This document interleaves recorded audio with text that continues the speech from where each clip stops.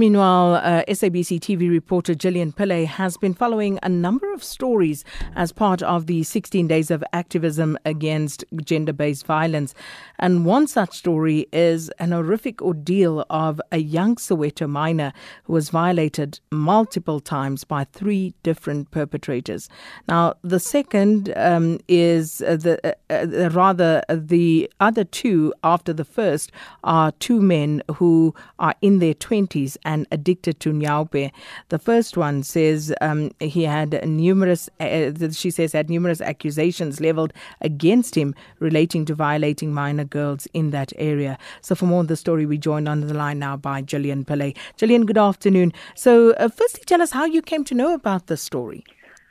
A very good afternoon to you, Sakina. You know, this time of the year is the one time where the SABC uses the platforms that we have to give voices to these stories, because just during this awareness period, you'll find that these horrific incidents are still there. We came across the stories of the TDB clinic, and it's one of several stories that we've been covering.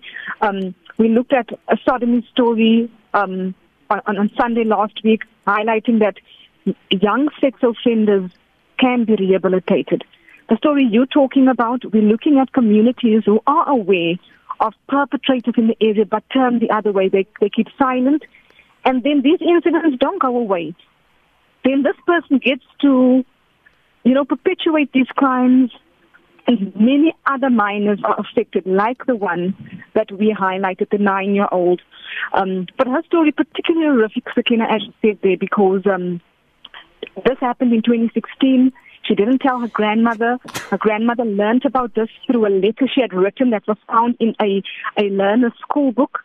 The SGB actually came to notify the grandmother about this incident, about this old guy in the area, an old man in the area that had done this. And in this very year of 2019, Sakina, I think that is what triggered me so, was that 2 nyaupe addicts then had violated this girl again. And she is more in court. She's more in court with these 2 different cases than in school. And this is one of the cases that we felt we needed to highlight during this period, looking at what more could communities do when known perpetrators are doing these crimes, but communities turn the other way. And when we spoke to Shahida Omar, Dr. Shahida Omar from the TDB clinic, she said every person has a legal obligation, not a moral obligation, a legal obligation to report incidents when they know that someone or people are doing this, when they are violating minors, that they need to come forward, because they can actually be criminally charged, Sakina, when they don't speak up. And that's the point, I think, Gillian, because as you say, it's not just a moral, it's a legal obligation. It is the parents, it is the family, it is the teachers, it's the SGB, anybody who knows they have a legal and moral obligation to report it. But we still see people not doing that, Gillian. I think the sad reality in this instance, Sakina, is if legal steps were taken, if communities had reported, if community members had gone to the police station and reported this elderly man in the community that had done this years ago, because allegedly has a reputation of perpetuating these crimes. If someone had spoken up then, surely, Sakina, this could have been avoided. How many others haven't come forward? We understand that there are allegations that he possibly bribed some of the victims, and that's why they didn't come forward with money and gifts. But if communities had spoken up, I think, Sakina, in this case, this could have been something that could have been avoided, rather than turning the other way and keeping silent. And it's very important that communities know their rights. The legal obligation of knowing that someone is perpetuating these crimes and not doing anything about it. That is the travesty of justice that many communities, are still faced with, where they try and, solve an incident of rape, either in the family, within the community, and that does not change the person's behavior, because you will find in the mind of a perpetrator, if they can get away with one incident, they are going to continue perpetuating these crimes. And that is the message with this particular story, that There's no moral right here. It's a legal right to come forward and speak up and say, this is what's happening, these are the victims, and so the law can take its course so that there aren't many other victims down the line where we say, if we had spoken up, this could have been avoided, Sakina.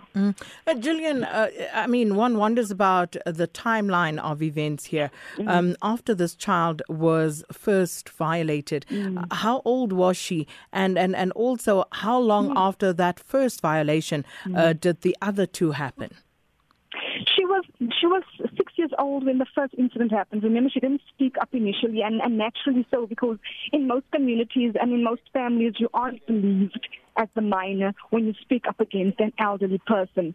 The SGB, I can respect them for taking the stance that they did when they had found out that this had happened.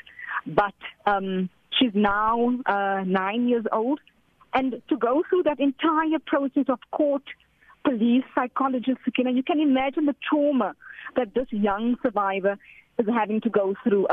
She's not performing as academically well as she did before these incidents happened. But there is a timeline of a 6-year-old shouldn't have been violated by someone who was like a father figure to her. It was a friend of the family she had visited who had done this.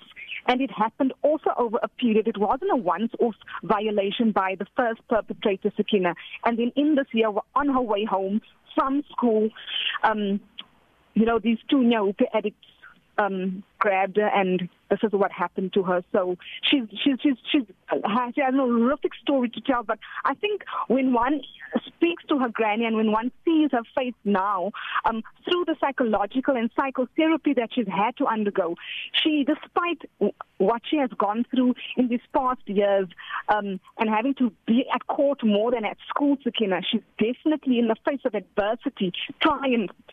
And she's actually teaching other kids who are at the Teddy Bear Clinic about court reporting and how they should do this.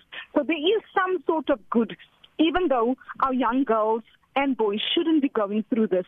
There is some good that has come out of the story, Sakina. Thanks so much for highlighting that. Our reporter Gillian Pillay